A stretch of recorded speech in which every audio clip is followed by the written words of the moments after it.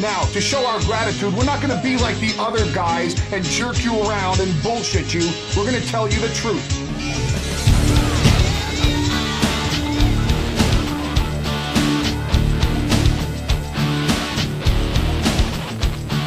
Shane Douglas is the man who ignites the new flame of the sport of professional wrestling.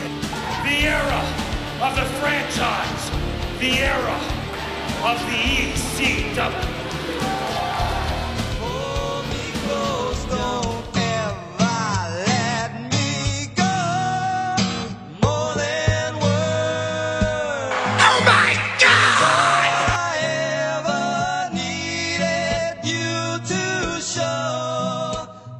This is the Queen of Extreme, Francine. And the franchise, Shane Douglas. When you want the lowdown on professional wrestling, get it right here at this podcast, Extreme Three-Way Dance.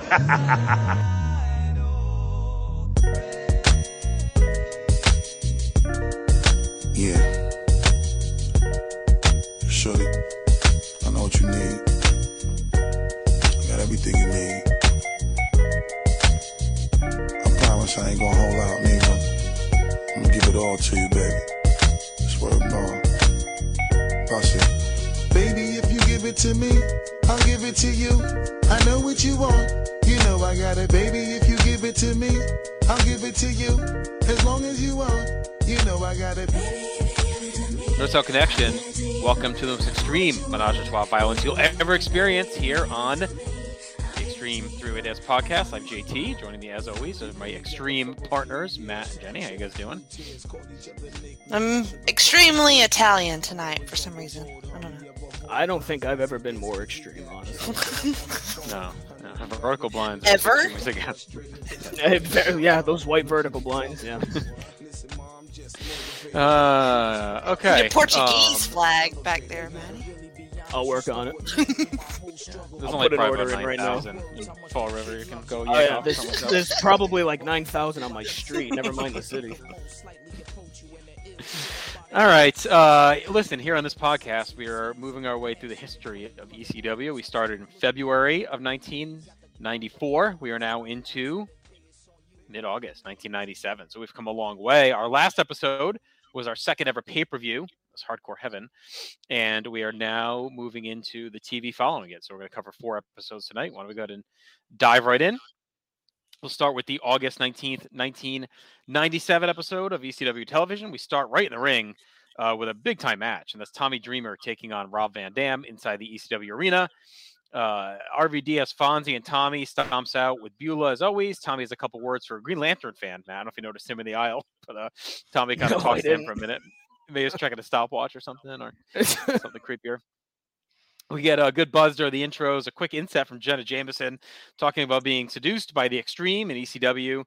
And then we get the slate and a very brand new opening video package. So it seems like, I think with the pay-per-view, as we've moved through 1997, we've also started to up the production. And it feels like after Hardcore Heaven, we've taken a bit of a leap too with graphics, with the overall look.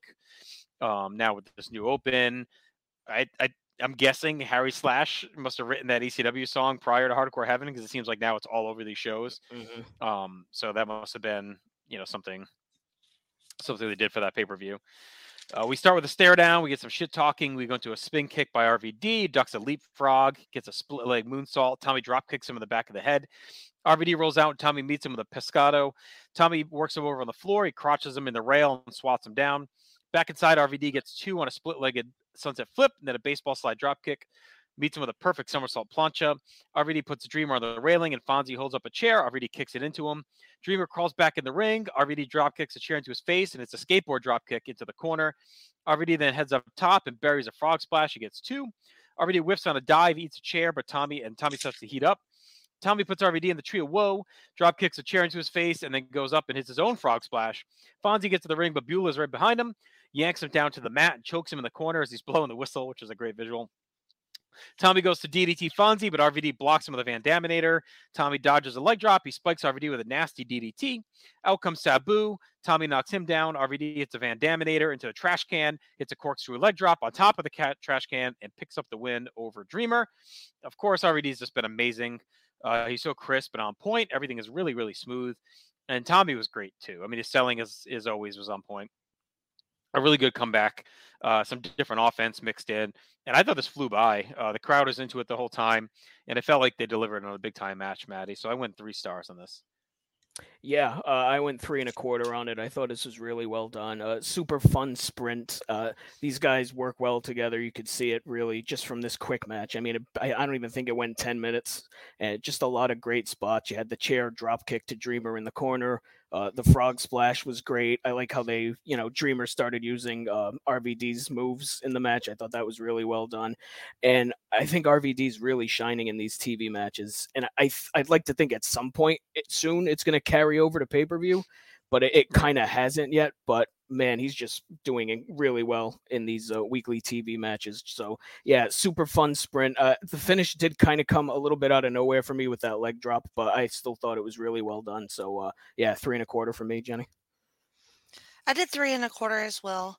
I don't know if it was just me. I felt like this is a very horny match. Maybe just because RVD's junk looks so huge in that singlet. I don't know.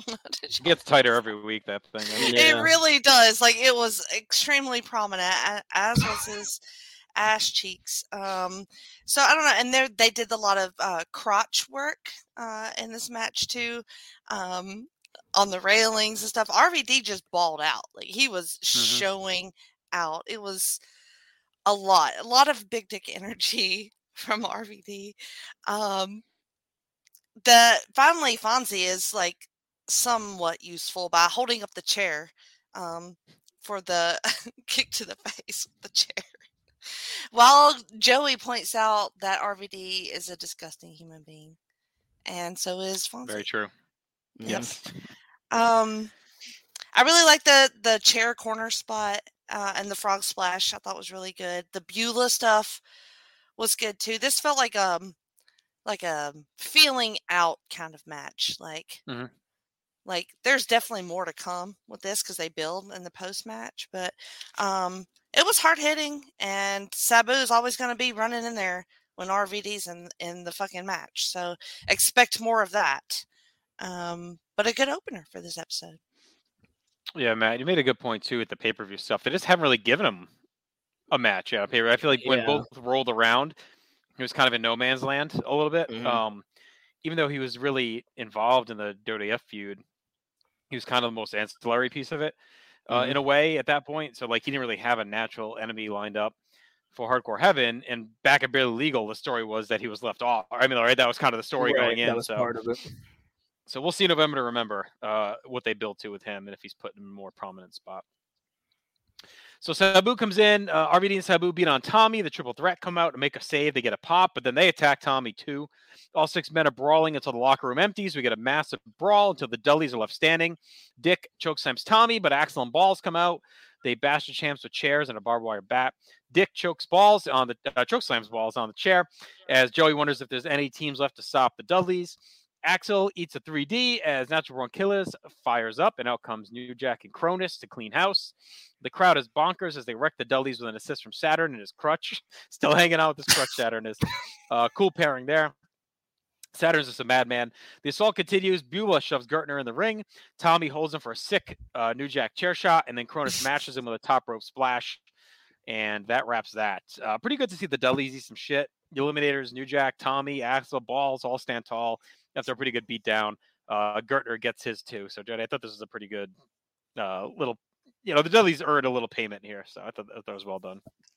Oh yeah, it was good. I was happy to see Mr. Saturn, your leg is still broke. Please stop. Please stop. What the fuck? What was he even wearing? Anyways. I'm not sure. I'm not sure he knows. Yeah. He's out of his mind. No. What's the new tag team name for Balls and Axel? Gangstanators. Oh, Balls and Axel. I think New Jack and Cronus will be the Gangstanators. Hardcore chair swinging freaks, I think they're called. Right. I was hoping for something like Baxel or something like that. Rotten Balls. Not. And then Joel, boy, he did not want to take that headshot from that chair, but he damn sure did. And the 450. So that was amazing. Yeah. I don't know. I did kind of put a little star here and say like 3.5 if we're going to include this as part of the match. I would bump up my rating. Yeah, I thought this was a better version of what they did at the end of the pay-per-view. Like, I really enjoyed this. Poor Joel Gertner. May he rest in peace, because he fucking died with that chair shot. My God, he just got crushed. It was brutal. Just absolutely disgusting. Then he eats the 450. That also looked great. Yeah, just a wild brawl. The crowd was manic. So, yeah, really well done. I like this more than what they did at the pay-per-view, for sure. Yeah, I agree. I mean, a big part of it is the crowd, right? Like, we're in the ECW arena for this time, and not big time. Not that quiet Florida crowd. Yeah. Quiet's the wrong word, just different. All right, Taz is backstage. He says, not everyone has learned to listen when he talks, just like Chris Candido, who didn't get through his head after Taz warned him what would happen at Hardcore Heaven. Instead, he had Rick Rude introduce him as the next TV champion, but that didn't happen, and he just did what he said he would do. Candido gave him a hell of a fight. He took his best shot, but it wasn't enough, and it'll never be enough. Candido can take him on anytime because he wants, because he'll always be the same result. Candido still hung around like a mark chasing a whore around so she could do something with Lawler. The difference is Taz doesn't hang around and work by the hour. He chokes a guy out, gets his check, hits the road, and goes home. You do your work, get paid, and split. It's blue collar. In Florida, he took his check, he got in the car, he took his wife to dinner, and went home. Taz comes out when he wants to, but he's not a puppet like 911 used to be. He doesn't come out when the fans want him to. Candido comes out like a cartoon hero, like a goof, and that's why he lost, and he's not a champion. Guys are into feuds, and Taz isn't Tommy Dreamer, Mr. ECW. Sandman the Lush stealing an ambulance or fire truck and coming back to the building, who gives a rat's ass? While Sandman came back, he was getting sleep so he could get to the gym and prepare for his next victim. Candido will never beat him, and next time anyone tries Taz will be the same results. He is the TV champion, and he starts to really now lay into his catchphrase, which is, beat me if you can, survive if I let you. And Matt, this is another excellent Taz promo. I think him and RVD, as much as everyone in ECW kind of owns their character, the two of them are really locked in on like what they are at this point. Yeah, I mean, he's on fire right now, and we've been saying it the past couple episodes. He's showing more personality than he really ever has, but he's also still keeping a serious tilt to it. Like, he can still fuck you up if he wanted to, but he can do this whole, I don't want to say jovial, but he can show more personality is the best way I could say it. Him calling Sandman a lush, I thought was fantastic. That lush Sandman. He came back to the building. Who gives a rat's ass? It's just so good. I liked him bringing up 911. I thought that was interesting. I wasn't expecting that. And yeah, he's on another level to everybody else right now, and it's fantastic to see. Jenny. It is. He was really good in this. Called Sonny a whore. I don't think that's any kind of secret, but mocking Candido, that was good. Talking shit about Sandman, also good. But, look, I just remember his last match was sort of trash. And he's like... Trash for you. One extreme woman's trash is two other extreme men's. Good match. That is what they say. Y'all were middling on that. Middling is different than trash. Well, a little bit middling. Anyways, but... Also, he will continue to come out whenever the crowd wants him to come out. So, that was a little bit of a, okay, Taz. But, good shit. Comes out when he wants to. Joey Styles in the nest. He says ECW returns to pay-per-view November 30th for the 5th annual November to Remember. It'll be in Pittsburgh. Urges the fans to call the pay-per-view companies now to get the pay-per-view available on your cable offering. It is August. Do you need to call it for a thing in November? Yeah, get on. Well, I think it's not to order the show. It's to, in case your cable carrier doesn't carry it, you got to get the ball rolling to get there. Did that work though? Every fucking day. I think if they get enough complaints, I would think it's all about demand, right? So if a cable company feels that the demand will be there, they would probably be more likely to cave, right? Versus if they don't hear anything. But somebody's sitting there going, taking a fucking Post-it note, going, this guy wants to pay. There's another one. Maybe they're taking check marks on the wall, Dimension Cable. They're checking off. Keep track of that, I don't know. Internal Joey calls them every week and says, "What's the numbers? What's the count? We're at 15. All right, that's pretty good. Keep selling. Joey narrates a video package about Shane Douglas, how he proclaimed himself ECW champion August of 1994. We walked through the history of the title with clips and all the title changes to this point, where Douglas now reigns after winning back his ECW World Championship at Hardcore Heaven 97 in a three-way dance. Joey reminds us that Hardcore Heaven 97 was a rematch from the night the line was crossed in 94. Walks us through some quick clips of the show, highlighting the key stories and main event. Paulie then narrates a Bam Bam Bigelow highlight package, hypes him up and what he did to Spike Dudley last week before Spike pulled off the major upset. Joey says Bigelow watched that match over and over before Hardcore Heaven 97 and then got his revenge on Spike. And we get stills from that match. Joey then talks more about Hardcore Heaven and says it'll always be the night ECW battled the WWF. He recaps the feud and narrates the stills of the match where Tommy ended the hottest summer of his career. We then get clips of Tommy's violent summer. So any thoughts, Jenny, on the last stretch of this? I liked the at first I thought it was gonna be a Shane video and then it ended up being a title video. Yeah. Which we kind of have seen a lot of, but I really do like watching that. I don't know. I'm kind of a mark for those little videos. And the more I hear it, the better off I'm going to be like in a trivia situation where I have to know this in order to save my life, which I figured probably will happen at some point. Someday. But it was good. And then I really liked the narration for the Bigelow recap video. Yeah, these videos are always super well done. Even if we've seen them 1,000 times before, they're just, I mean, they're quick enough. They're only like 5 minutes long. And yeah, it's meant mostly for people who have never really seen ECW before. So I get it. But, and they're just super well done.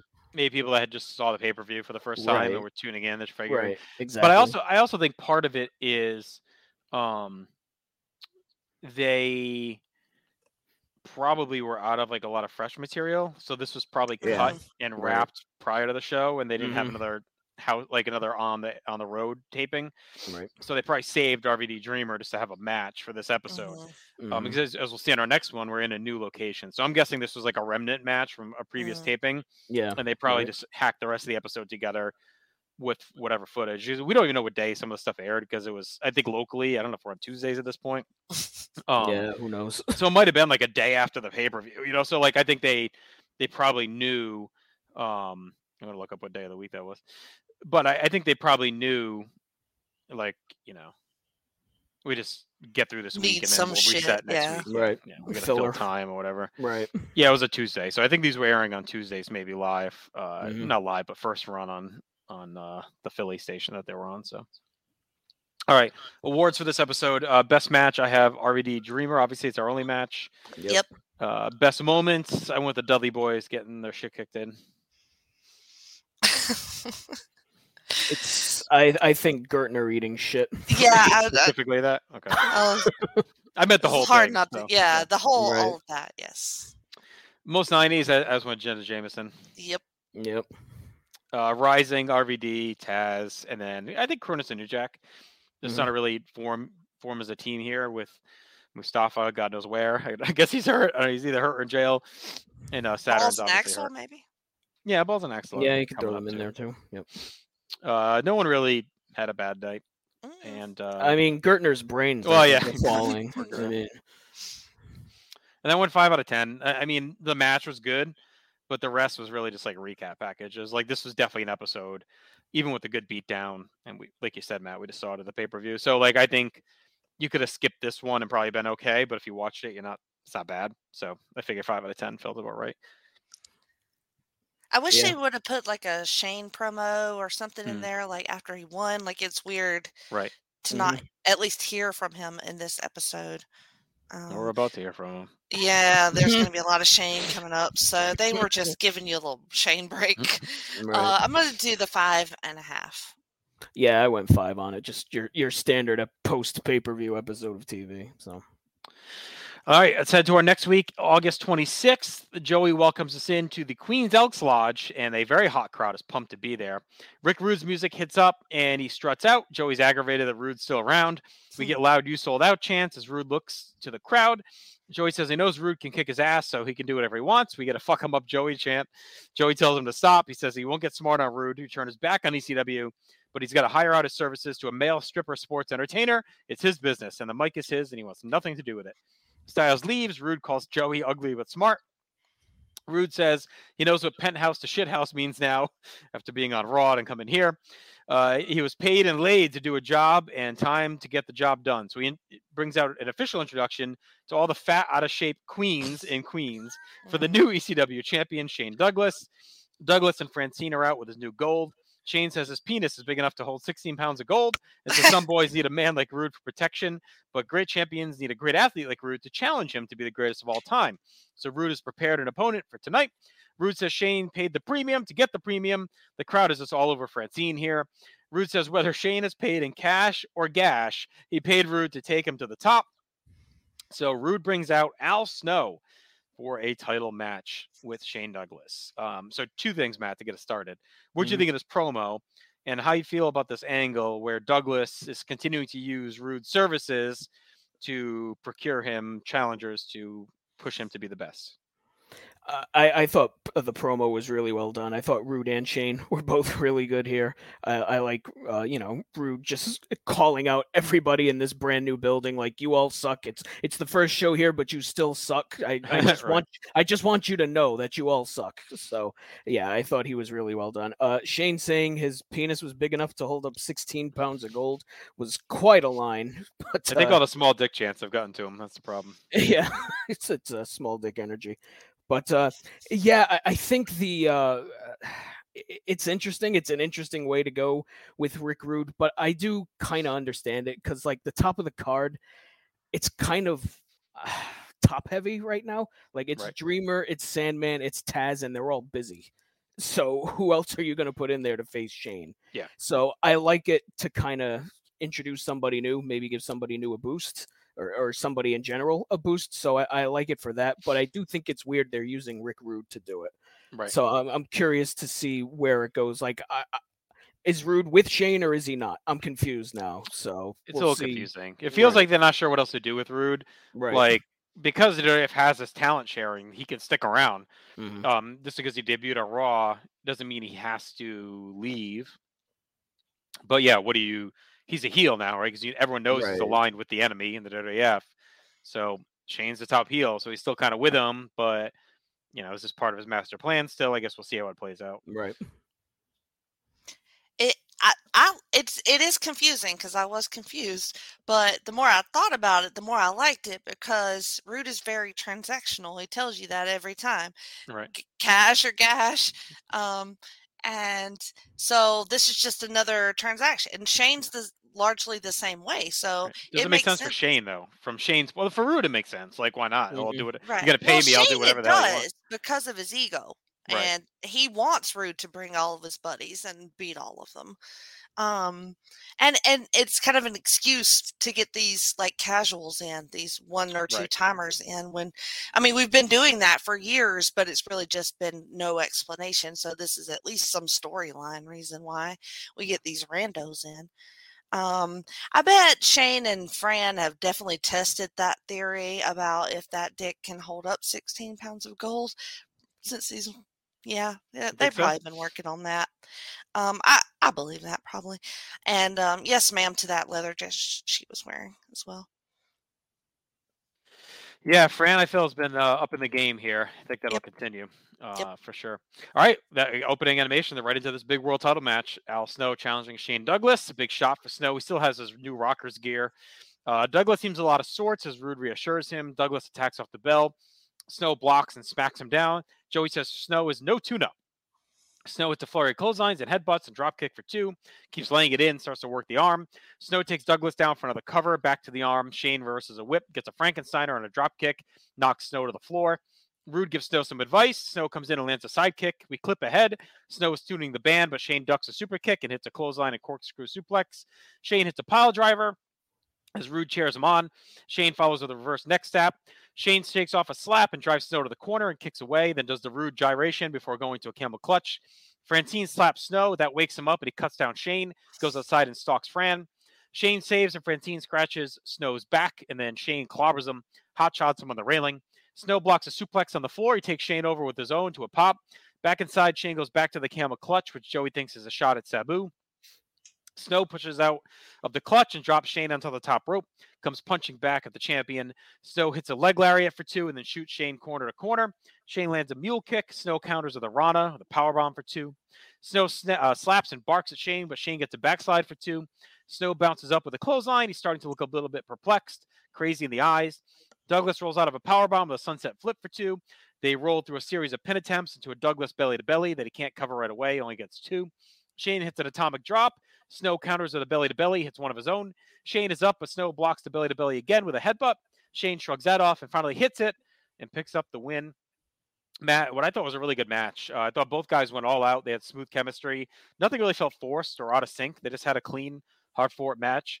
It was a good showing for Snow as he's kind of coming into the roster here.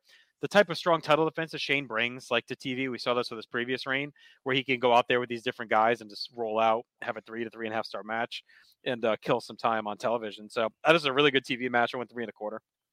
Yeah, I went 3 on it. I thought this was really well done. Snow got a ton of shine during this, which I think that was part of the goal, was to make Al Snow a thing and make him seem like a legit threat to take the title. Because, like I said before, they need to push some guys up just because there's nobody else on top, really, and they're all busy.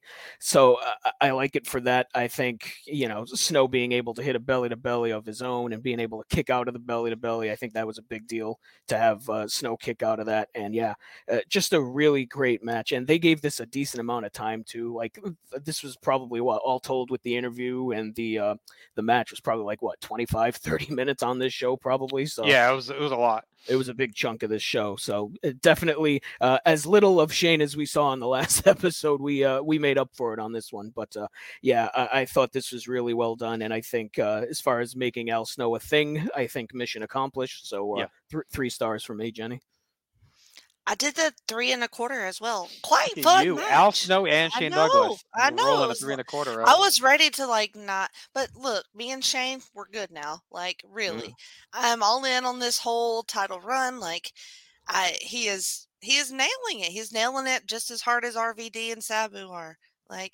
He really is. And with Francine, she just makes everything better. She is fully a huge asset for him. And but Al Snow was very, very good at this. A lot more focus, lot better showing than last time. And Shane is just really good in this role. This is just what he does well. He needs to cut his hair or do something with his hair, which will become an issue later on in these episodes with somebody else who has similar hair. So somebody needs to do something about that. I really like the pinning sequence towards the end before he finally grinds out that win in a very long match. But good shit all around. I'm not going to lie. I looked up today to see if they were both single during this time period because I'm really curious how, they have such chemistry. There's no way they weren't together. So Shane was married and divorced in 94. She's been single until she got married in it was 08 or 09 or maybe it was 2012. So they were both single during this time period. He got remarried in 2008 and then divorced again in 2017. She's married now. So I was just really curious, if they were, because they have such good chemistry on air. Right. We met them, and look, they're probably still fucking. Maybe. Convention circuit. All right, Lance Wright gives a lazy toss to Hype Central. He looks hungover and uninterested in this. Joey's in the nest. He said he got Lance's old job back, but Lance is bitter about how he's treated. Says he could have co-hosted WrestleMania or jumped to Nitro, but his agent said, go back to ECW. He's young and hip.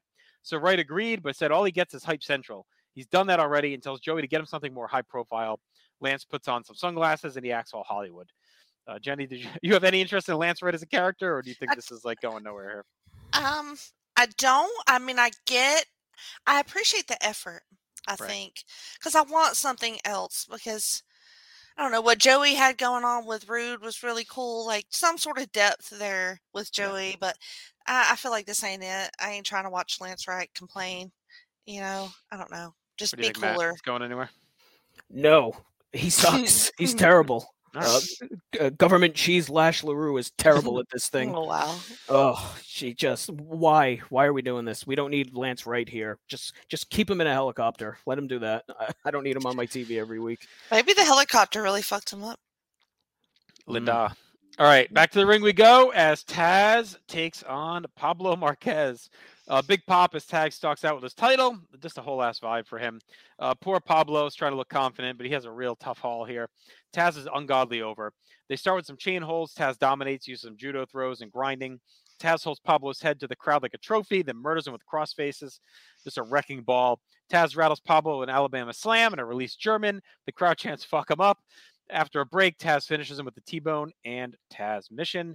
Squash shitty, but Taz squashes are always fun. Chaotic vibe. There's death in the air at all times.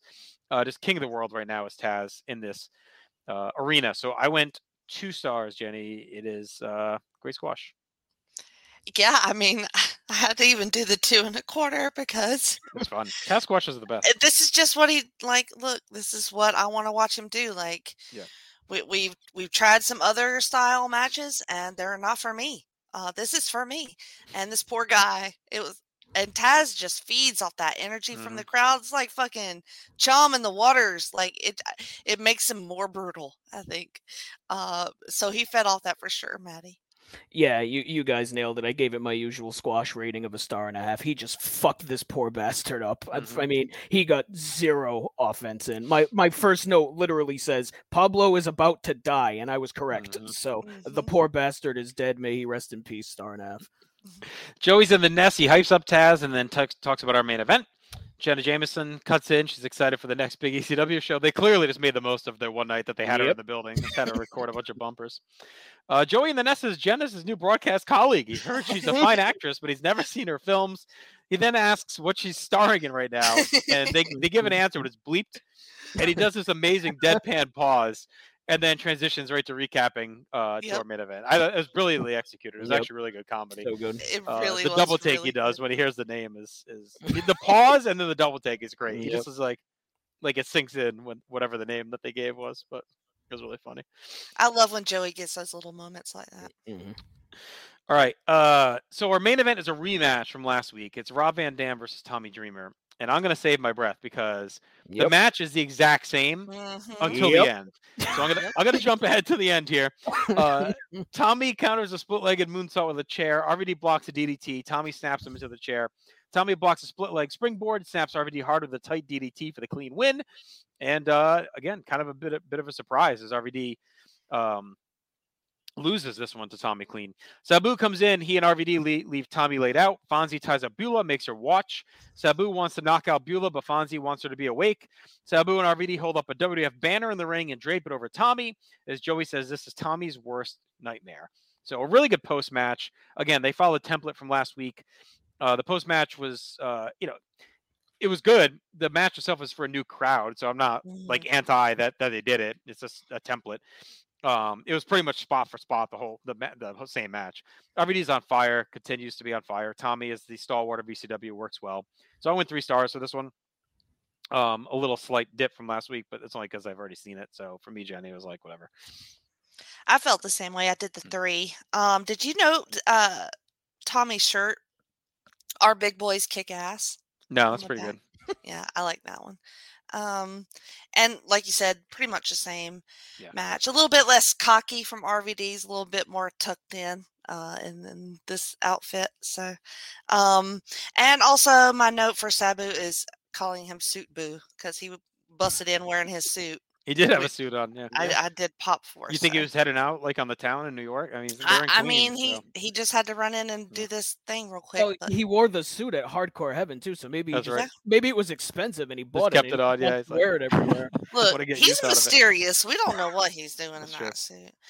So the thing with the flag, with WWF or whatever, and I get it, and like we just did this whole Lawler thing. And we're doing this thing with RVD being Mr. Monday Night. But I kind of wish we would just stay in our own universe. Like, done with it? I'm a little bit done with it. Like, it seems forced. Like, it's just, I think they just saw it as such natural heat. It made them so hateable. And in a way, I can get it because you kind of feel like, I mean, ECW crowds generally play along, but like RVD is so cool. Maybe they were afraid like he was going to get turned face if they kind of just not had him like this tied in, but making him wanting to leave for WWF is like, well, no one's gonna fucking like him then. They're gonna hate him. Mm-hmm.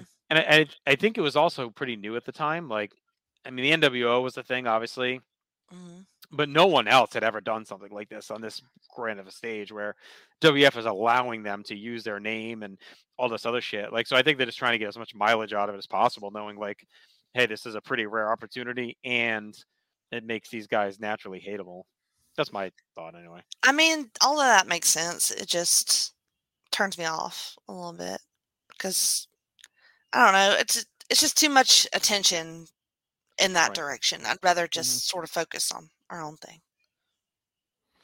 Yeah, I mean, the match is beat for beat the same fucking thing that we just saw last week, which I do find that a little weird that they aired this match and the previous match on back-to-back weeks when it's the same fucking match pretty much except for the finish. So that I do find a little bit weird, but like it is a different building, so I have get it. Sabu throwing the chair in Dreamer's face in the post-match I thought was great off the top rope, just brutal looking. And yeah, I think Dreamer is going to kill someone because, you know, WWF is a bad word in ECW. So we may have another death. There's been a lot of death on this episode, but we may have another one now that Dreamer's been buried under a WWF flag. So I also went 3 stars on this. But look, this man had his whole ass penis destroyed recently. So by the WWF. That's why he's so angry. He's had a tough year. All right, let's get to our awards. Best match. I mean, Douglas Snow, pretty easily. Yep. Yeah. Worst match. It wasn't even bad. Taz Marquez, is star rating wise. Best moment. I went the Taz squash. Him just destroying Pablo at the end there was fantastic. I gotta go with Suit Boo run in. I think I'm gonna go with said Suit Boo throwing a chair at Dreamer. Most 90s, I went with the new Rockers gear for Snow and the WF logo on the flag. It was the old, still the old new generation logo. Jenna Jameson again. I mean, the Elks Lodge is very 90s. True. Yes. Stock Rising, I went Douglas, Snow, and Taz. Yeah, I don't know. I think we may have to add RVD and Sabu to that too. Yeah, always. I know. It's like you just have to at this point just put the right. same name. Stock Falling. I went Rude. Like he's still funny, but it's like the same thing every week with him. And it feels like he's on the way out, so I keep kind of putting him here, thinking he's done, but he still comes back every time. And then Lance Wright was just Lance Wright. God, Lance Wright. He's number one. Or one. Marquez. Also, no, the poor guy. He doesn't deserve that. He's deceased. All right, final grade. I like this episode. I went 6.5 out of 10. I thought we get a good world title match. We get the fun squash. Not a lot of angle progression until the end, but still a pretty good episode. I'm with you at 6.5. Yeah, same 6.5. Good episode. Okay. All right, let's fast forward to next week, 9/2/97. I'm assuming this is Labor Day weekend, I would think, or at least maybe actually, it might be the next one. We open with highlights from the end of last week's show. Lance Wright says, "I'll get to the bottom of the story in Hype Central tonight." We get our opening animation. Joey's in the nest. He's solemn about what happened at the end of last week. He doesn't know if RVD and Sabu have what it takes to finish what they started. We'll hear from Dreamer after the break. We then see the flag burial again with some very solemn music. Lance Wright's in Hype Central. He says he knows what it's like to be buried under a WWF flag because when he worked there, he parked his Beamer under the WWF flag and it always got bird poop on it. Dreamer's in. Dreamer comes into Hype Central. Wright says his agent's calling, so he just gives Tommy his business card and leaves. Tommy says the next time he sees RVD and Sabu, he's coming with everything he has. Joey then kind of hypes the rest of the show. But Matt, what do you think of this opening segment? Boy, they are really driving home the point that this is the worst thing to ever happen in ECW by Dreamer being buried under the flag, complete with the fucking funeral music. What are we doing? Good Lord. And, you know, again, Lance Wright fucking sucks. He's terrible. Go away. He's been on like 3 times and I've already had it with him. And I know he's not going anywhere, but good God, he sucks. I can't stand him. Poopy on his BMW. Okay. Beamer. He deserved all the bird shit on his BMW. Yeah, fuck that guy. Beamer. His Beamer. I don't know. This was annoying. I'm like, nope. Let's move away from this very quickly. Well, all right. Let's head to the ring then. And out come Chris Chetty and Spike Dudley for a tag team action against our friends, the full-blooded Italians. And that means...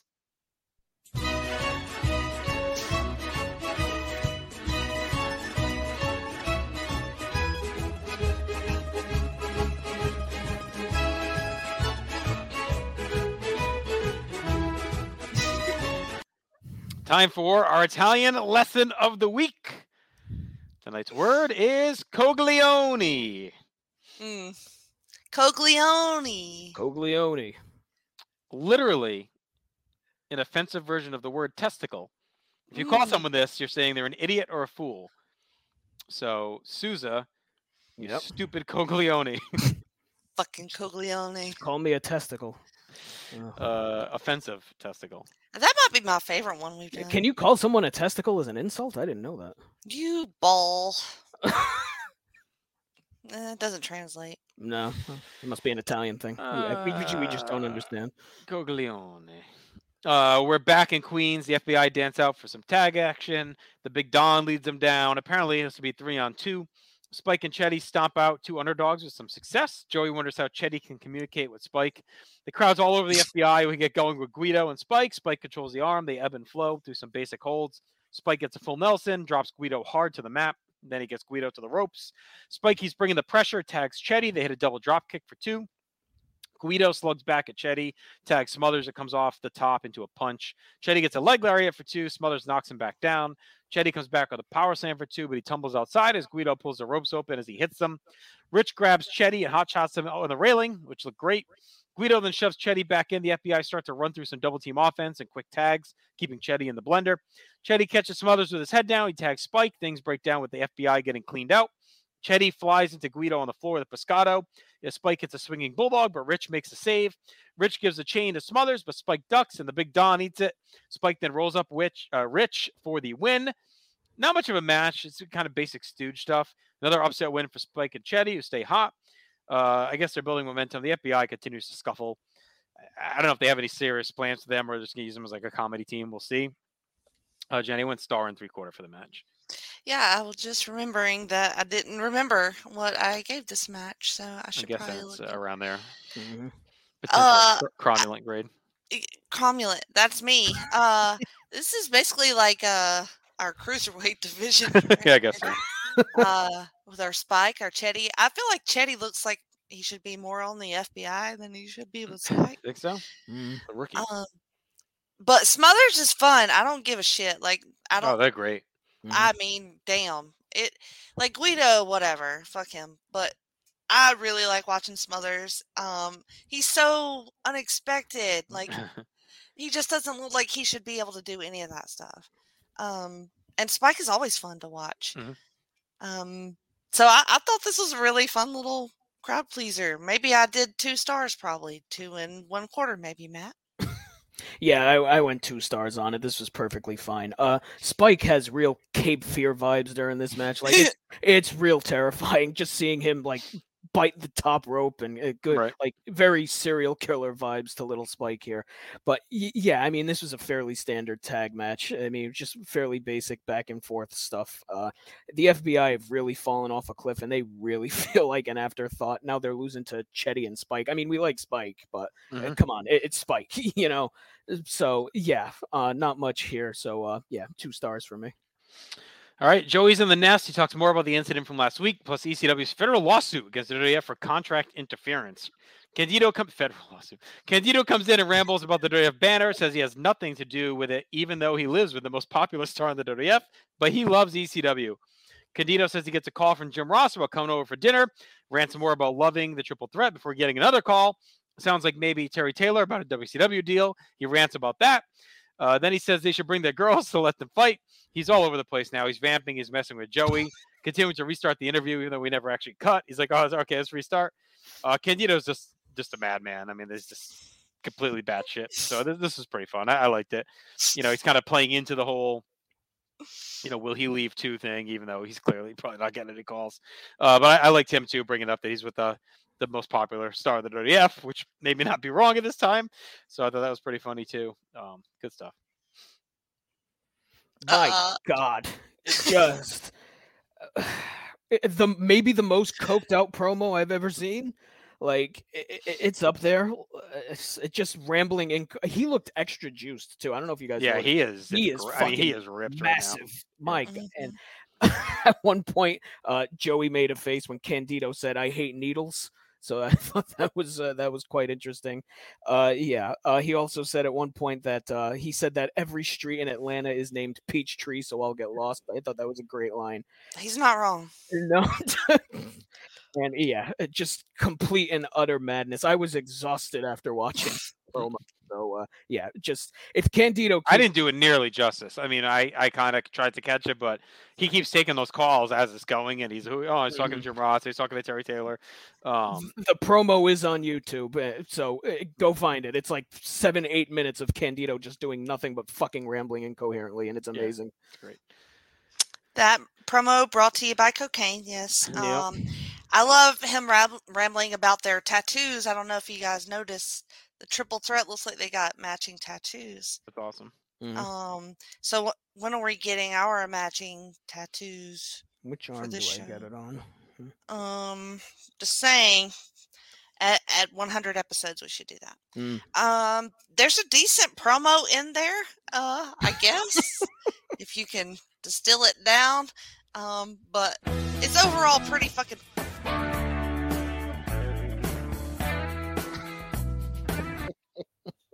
I don't think he's afraid of needles, you guys. Mm-hmm. All right. Back to the ring we go as Sabu is taking on Bobby Duncombe Jr., led to the ring by Jason, who has found Bobby in AJPW, All Japan Pro Wrestling. Joey puts it over as a big pickup, says it's a tough test against Sabu. Duncombe starts hot with a lariat for 2, but Sabu dodges a charge, has a springboard leg lariat and Arabian press for 2. Sabu smashes Duncombe with a chair, barrels into him with an air Sabu, but Duncan catches and snaps him to a backbreaker. Duncombe goes up top. Sabu meets him with punches and a top rope Rana. Duncombe rolls outside where Sabu meets him, throws him through a table. Jason pulls him off. Sabu dives anyway, flies into Duncombe with a torpedo plancha. Duncombe and Sabu slug it out on the floor. They head back in with Sabu drop kicks him in the knee, but he gets crotched on top. Duncombe takes him down the slop drop off the top rope. In comes RVD, breaks up the pin, hammers away on Duncombe for the DQ. RVD knocks Duncombe outside. In comes Jason. Jason actually hits an enziguri, but RVD just knocks him right back down. RVD goes outside. He puts Duncombe on a table bridge, and Sabu mashes him through with a triple jump splash. I thought the match was fine. I thought Duncombe looked pretty good. He could be a decent Haas addition to the show if he sticks around. I don't know if he will, or if he's just a one-time visit from Japan, All Japan. Pretty weird finish though overall. Sabu, I thought, should go over this guy clean. I think he was a decent star in All Japan at this point, but still, the post-match chaos was pretty solid. And of course, Duncombe would be in WCW sooner than later. Is he there by 90? Is he in there in 98? I know he's there definitely been 99. Yeah, 98. He's there already. Yeah, so Sure. he's probably on his way. 2.25 from me, Matt. Yeah, I went 2 stars on it. What a weird match. Just on paper, Sabu versus Bobby Duncombe Jr. Never knew that happened. Right. Yeah, just a super weird match. At one point, there was a dive to the floor where that looked rough for both parties. I thought that didn't look great. And then we get the weird DQ finish. We see RVD interfere in every fucking match, and this is the one that draws the DQ. Just super weird. Jason coming in, hitting the enziguri was quite a sight. Wasn't expecting that. So, yeah, I mean, it was a decent enough match, but I kind of felt like the match was an afterthought to the post-match stuff, honestly. So I kind of went gentleman's 2 on this one, Jenny. I did the 2.5. Fucking Sabu in his lavender-colored pants. That plancha, crazy right in the beginning. And then the table dive. Sabu sure don't sell for many people, y'all. Nope. Definitely not fucking Bobby Duncombe. No. Not this guy for sure. But damn, I liked the Sabu and Dreamer match that happened at the end of this match. We'll get to that right now. Right. Yeah. All right. What do you go for the actual match? And we'll get to I the did post-match. 2.5. Okay. All right. Dreamer comes out. He slugs away at RVD and Sabu. RVD fights off Jason and Duncombe as Tommy beats on Sabu in the ring, hits him with an Arabian facebuster and an air Tommy. Slams Sabu in a chair, but misses the frog splash. Sabu hits a triple jump moonsault as Beulah's watching. Sabu keeps bringing the fight, knocks Tommy into the crowd, flies into him with a triple jump dive. Back in the ring, Sabu hits air Sabu and a springboard Rana. Sabu stomps away, but Tommy blocks the top rope Rana, takes Sabu off the top into an open chair. Tommy DDTs Sabu on the chair, puts him on a table, and buries him with a top rope splash. In comes Van Dam. He helps up Sabu. They wipe out Tommy with help from Fonzie and some chairs. Joey calls Fonzie a gerbil smuggler. Beulah comes in. RVD grabs her, and Sabu clotheslines her down hard. Sandman comes running in and fights them off for the save, but he gets knocked down from behind. He's left out cold. Fonzie parades around with the WWF flag. Just a wild scene. The crowd is calling for Taz. His music hits, and we wrap up the show on that, Jenny. So, God, what are your thoughts since you like this segment? Guess who's gonna come out? Because the crowd wants him to come out. Doesn't always, though. It's gonna be Taz. It's only when he wants to. No, I really liked the big beatdown, and damn, Beulah ate that clothesline. Sabu did not hold back. No. He went all in on that shit. She hit the floor. The chairs, good shit. The banner, we're doing that again, so I guess, all right, I'm going to have to get used to that. But I like this stuff, Matt. Yeah, I liked it too, and I almost wonder if they should have done just a match, just have a match, ended a no contest. I know it would have been like the third week that we would have had Dreamer involved with this, but right, I don't know, because it was long enough to be a match. This thing was like 10 minutes long, but it was really well done for what it was. Sabu just fucking killing Beulah with that clothesline. Good Lord. And I'll say this, like, assuming Lawler isn't coming back, right? I feel like this is if they want to keep the WWF war going, which it looks like they want to, this is a pretty good way to do it. You know, involving your top talent. RVD keeps calling himself Mr. Monday Night anyway, so what the fuck? Let's just have him, you know. Well, and we know Dreamer hates the WWF. I mean, that's like known. So it is. I'm again assuming Lawler isn't coming back. It's a fine way to keep that going. And look, the ECW hates anything WWF boys. So I get it. So, yeah, this was a really good segment. All right. Awards. I went Sabu and Robert Downey Jr. Bobby Downey Jr. for best Sir, I got to pee, don't make me laugh. Bobby Downey Jr. Yes. Iron Man. Yep. Tropic Thunder. All right, worst match was the FBI tag. Yep. Yeah. All right. Best moment, I thought Beulah taking the clothesline. Oh my God. Fuck yeah. Yep. Most 90s. It wasn't a ton in this one. I just went with the promotional wars. Feels very 90s to me.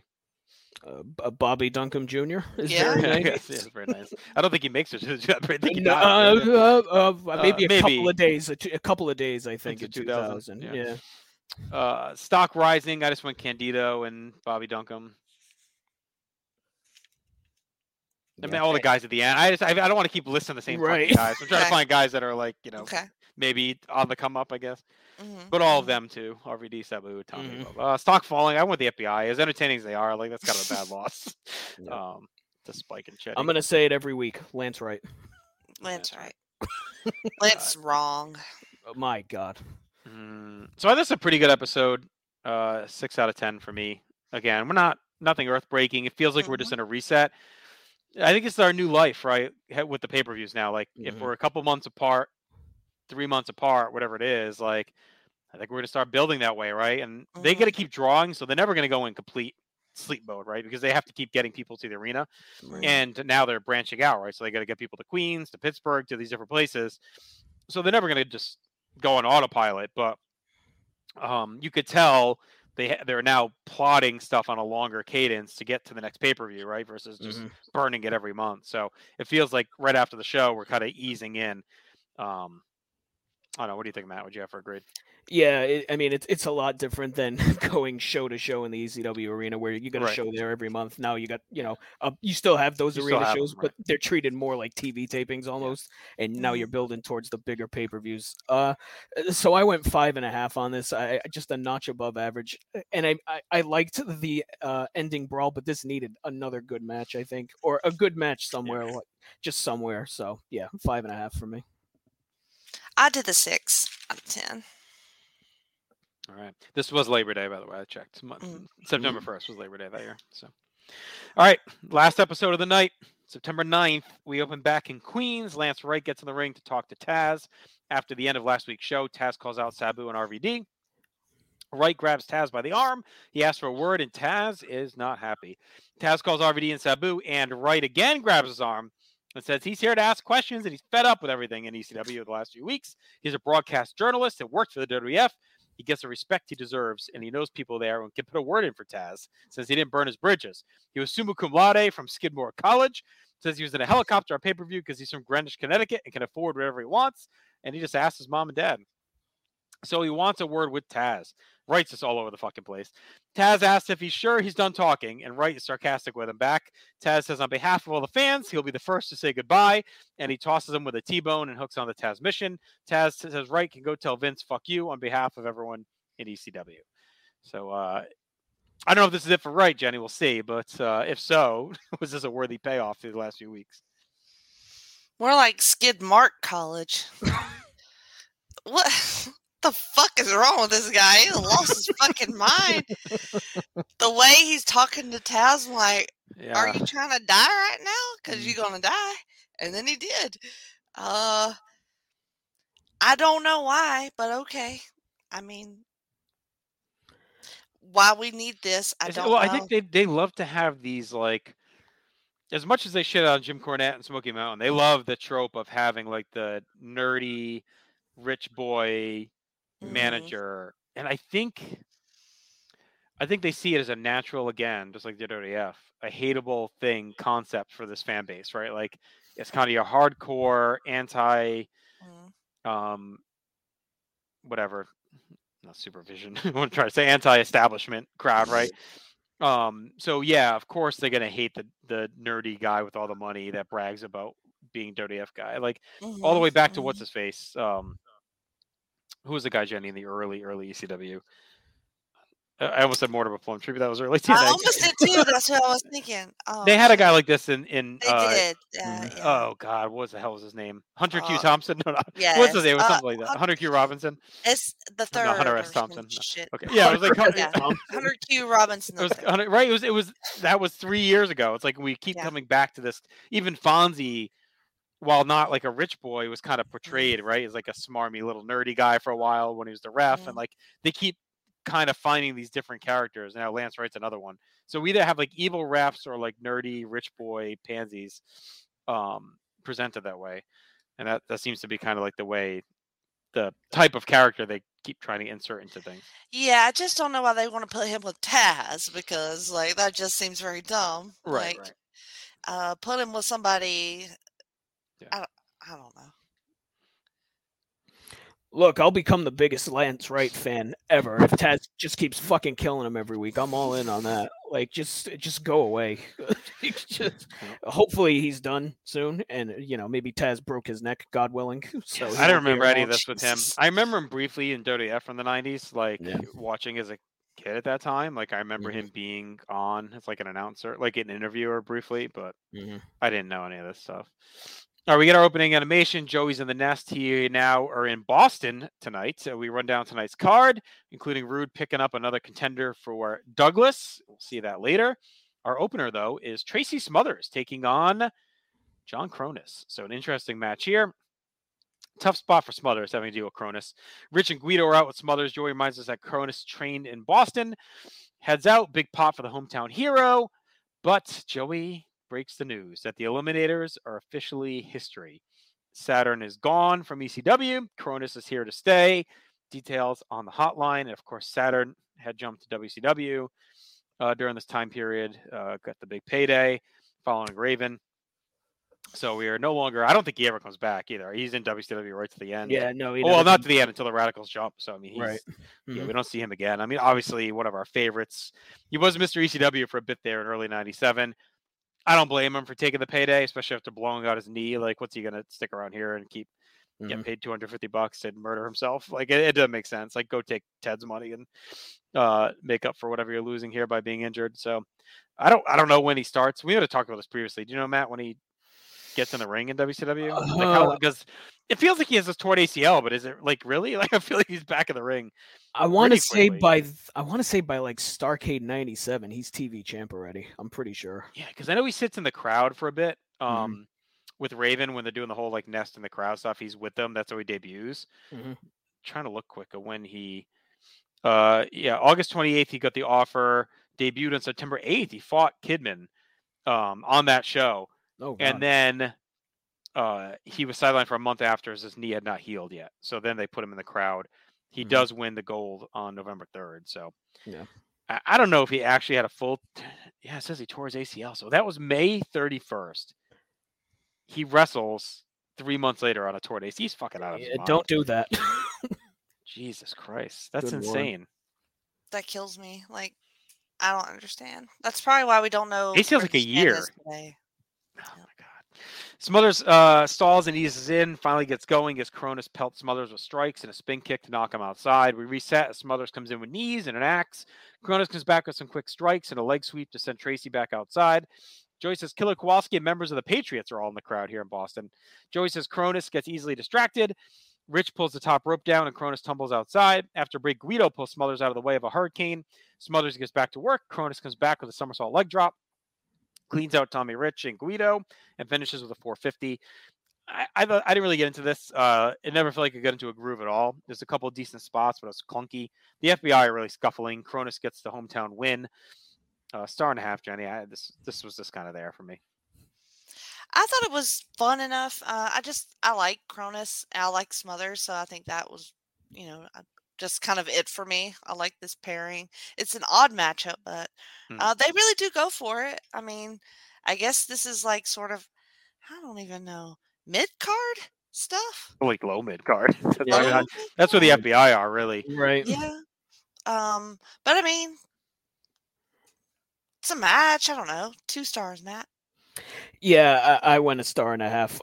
Clunky is the right word. I made the same note. Just, I don't know. It just felt pretty plotting, and it was technically fine, but it felt very house show, which like house show opener, which I'm assuming this was. I have no idea. But Probably, yeah. it's you look at it on paper, it's got to be pretty close. It's not main event, and I can tell you that for sure. But No. yeah, I mean, it was just perfectly fine, and it's a bummer that the Eliminators are done. That's a massive loss for the tag division. So Yeah. we'll see, how Cronus's singles run goes. But yeah, I think this was to set him up as a solo act in his hometown to try and just get him going. Right. So, I don't know. The Eliminators, to me, as awesome as they were, did they get out when maybe on top? Like at some point, like we got this way of Public Enemy, right? At least I did. I was like done with them. Like, so even the Gangsters, I kind of got done with after a while.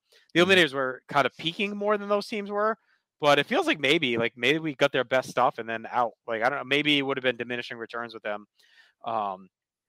Or I think they probably would have split off Saturn at some point, is my guess, unless he refused and wanted to stay with Cronus. But based on this, it doesn't seem like it if he's taking the payday. So yeah, I guess at some point he would have gotten paid. But I just think he's too good to stay. Like, and this is going to be a problem with ECW, right? These guys are eventually going to get too good to stay. You're going to get some lifers that don't give a shit and just want to be there. But you're going to get a lot of guys that are using this to just go get paid, especially with WCW spending money like they are. You already have this work relationship with the WWF, so there's already a pipeline there. So at some point, these guys are gonna, have to get out of here. Like, say, if you're Saturn, you just blow out your ACL.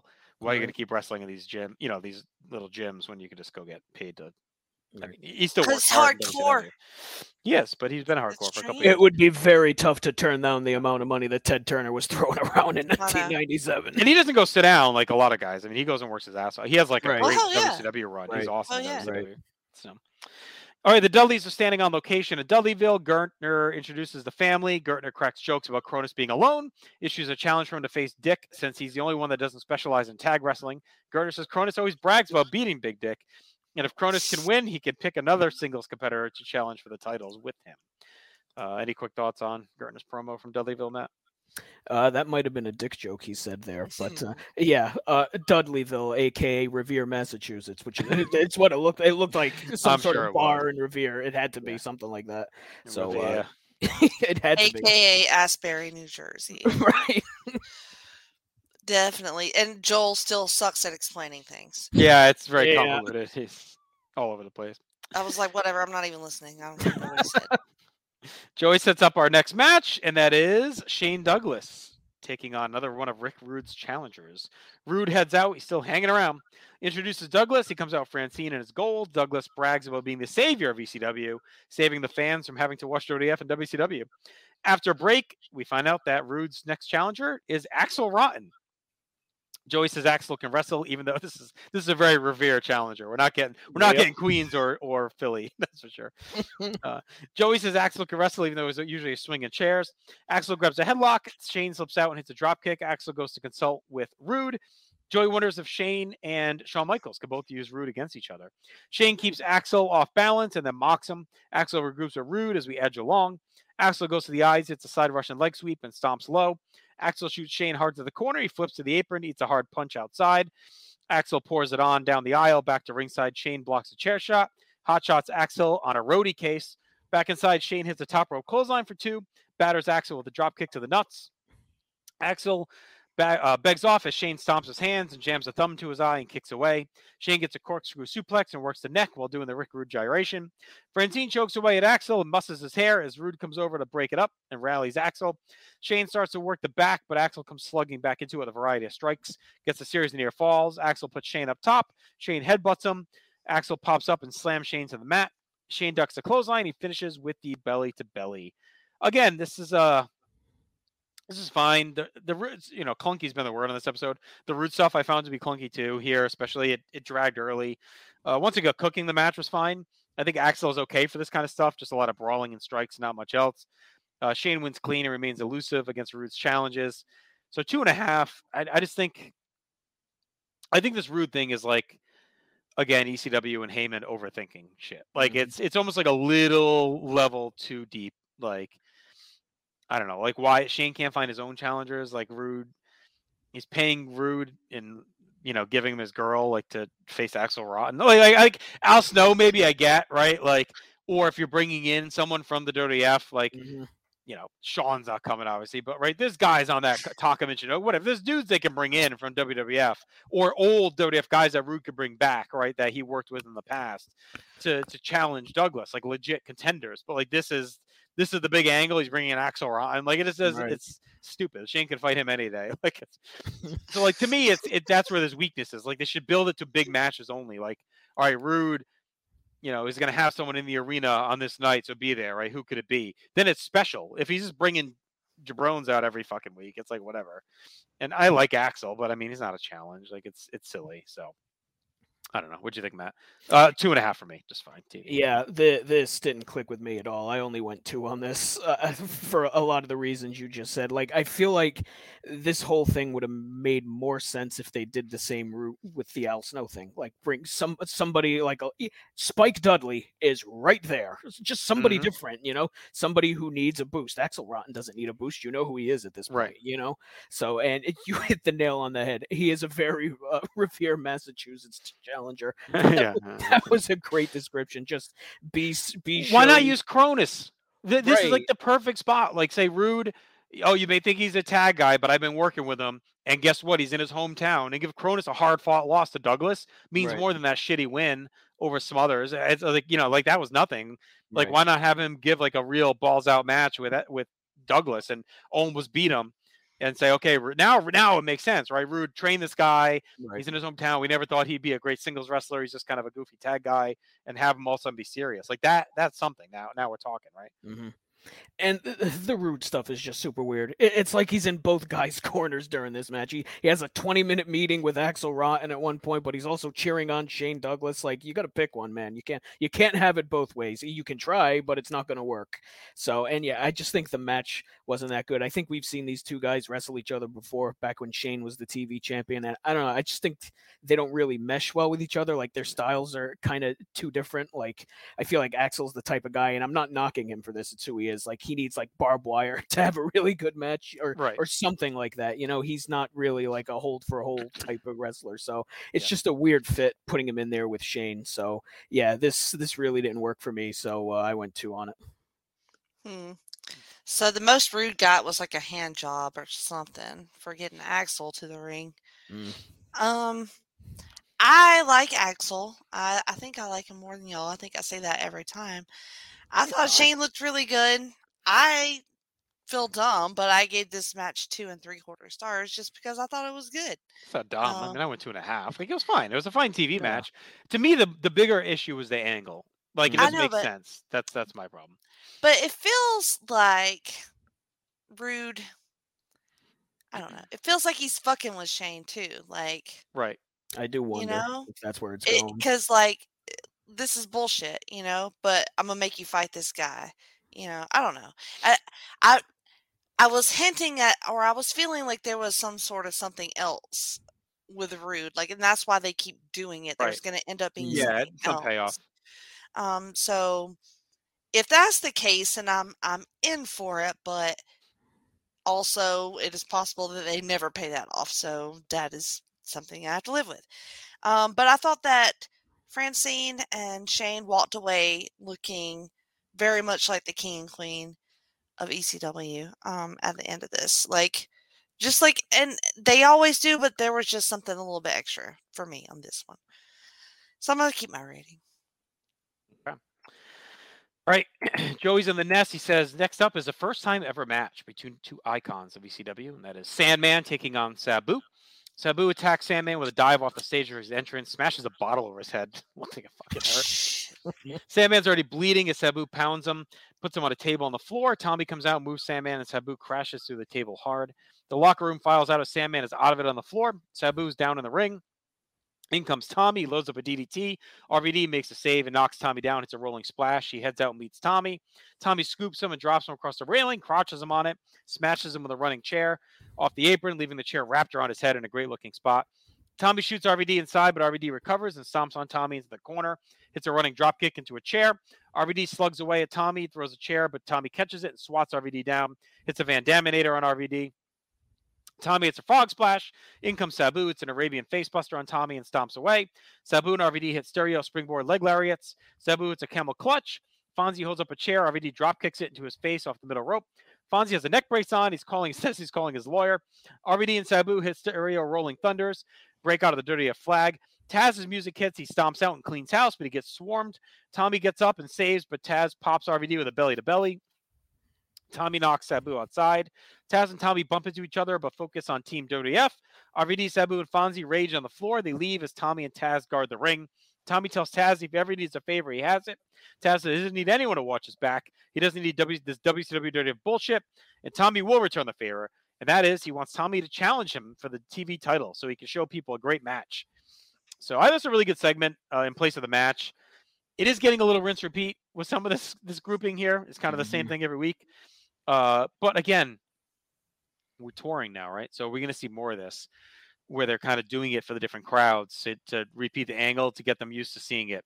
Maybe they're not as exposed on TV or whatever. So, so it does make the TV maybe not as must see week to week, but for the live crowds, they're loving it. And it does progress the angle a little bit every time. So now we know that Tommy and Taz may wrestle, right? Something we haven't really seen much of. So not really a match, just a segment, Jenny, but what'd you think? Yeah, Sabu smashing that bottle over Sandman's skull is pretty badass. And table spot by Sabu. And then it got kind of samey there for a little bit. I was like, I bet the lights are going to go out. But Taz does come out. I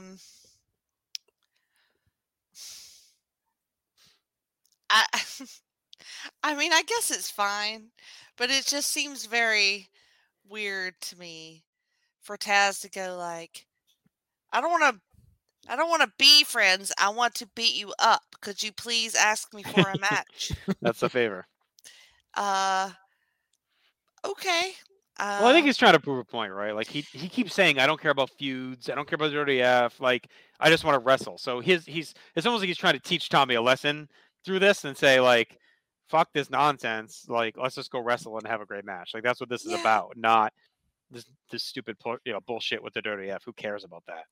I guess I would be willing to go there with him if I didn't think that he was an excellent squash match wrestler. But even that's competition to him, though, right? Dreamer wrestler. Like, I don't know. I just. All right. You don't think it's going to be a good match? Is that what you're saying? I hesitate. Like, it's not a guarantee in my mind. Like some of these other ones are.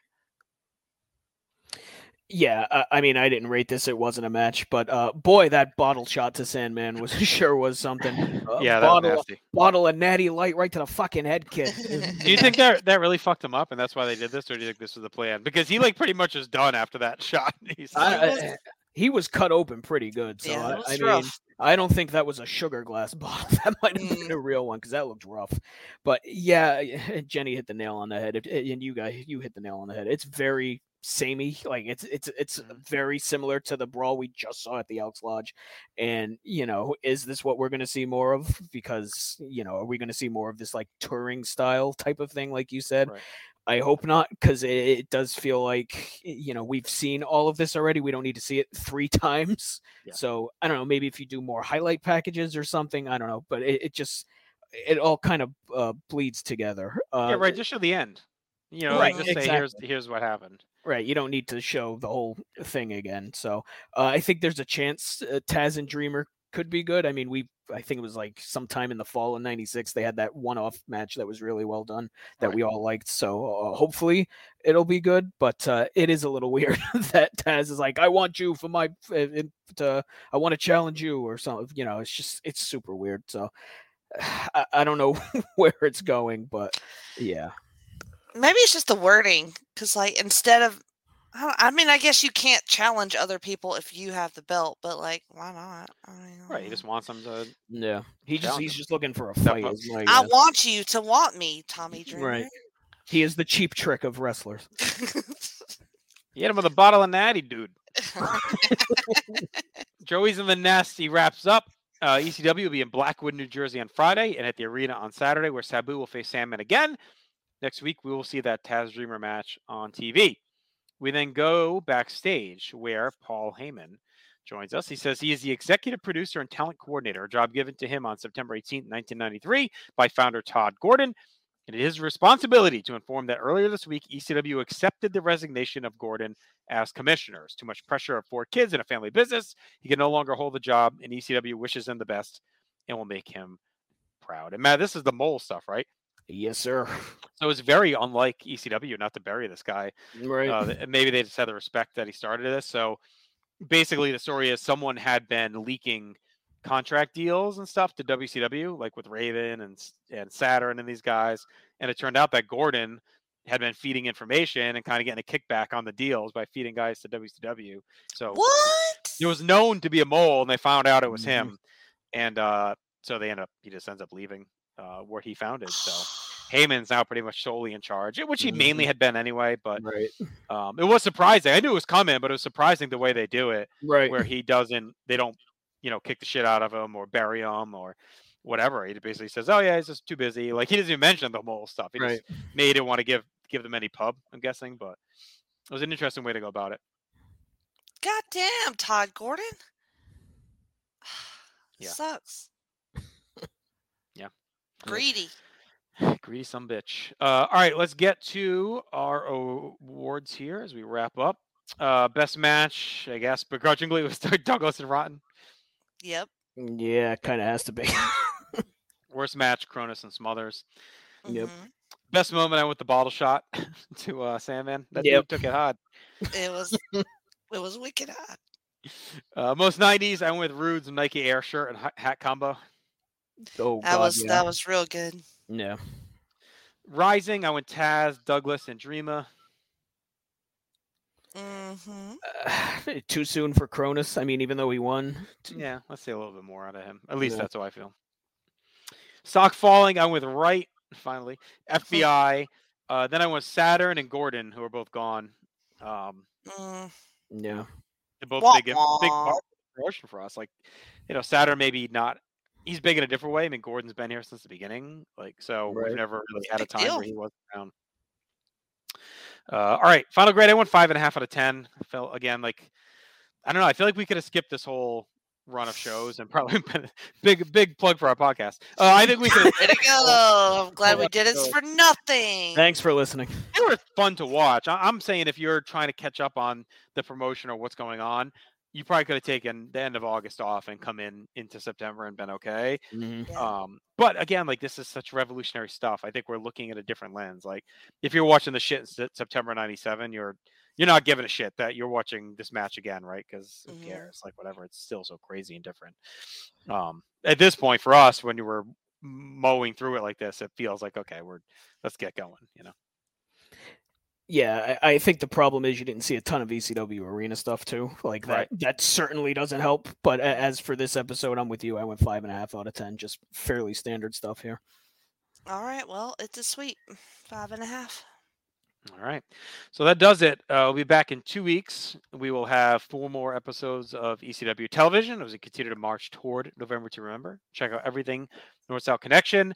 We got some big stuff coming New Year's Day and beyond. So be sure to keep an eye out on all of our social media and listen to, of course, all our content. We got some cool stuff coming for you, though, over the next couple of weeks as we move into 2023. Thank you all for joining us for another great year here at the North-South Connection in 22. Check out everything we have to offer on our other feeds as well. Both Matt and Jenny do shows, the PlayStation Wrestling feed, as well as the PlayStation Pop Experience. Appreciate all the support.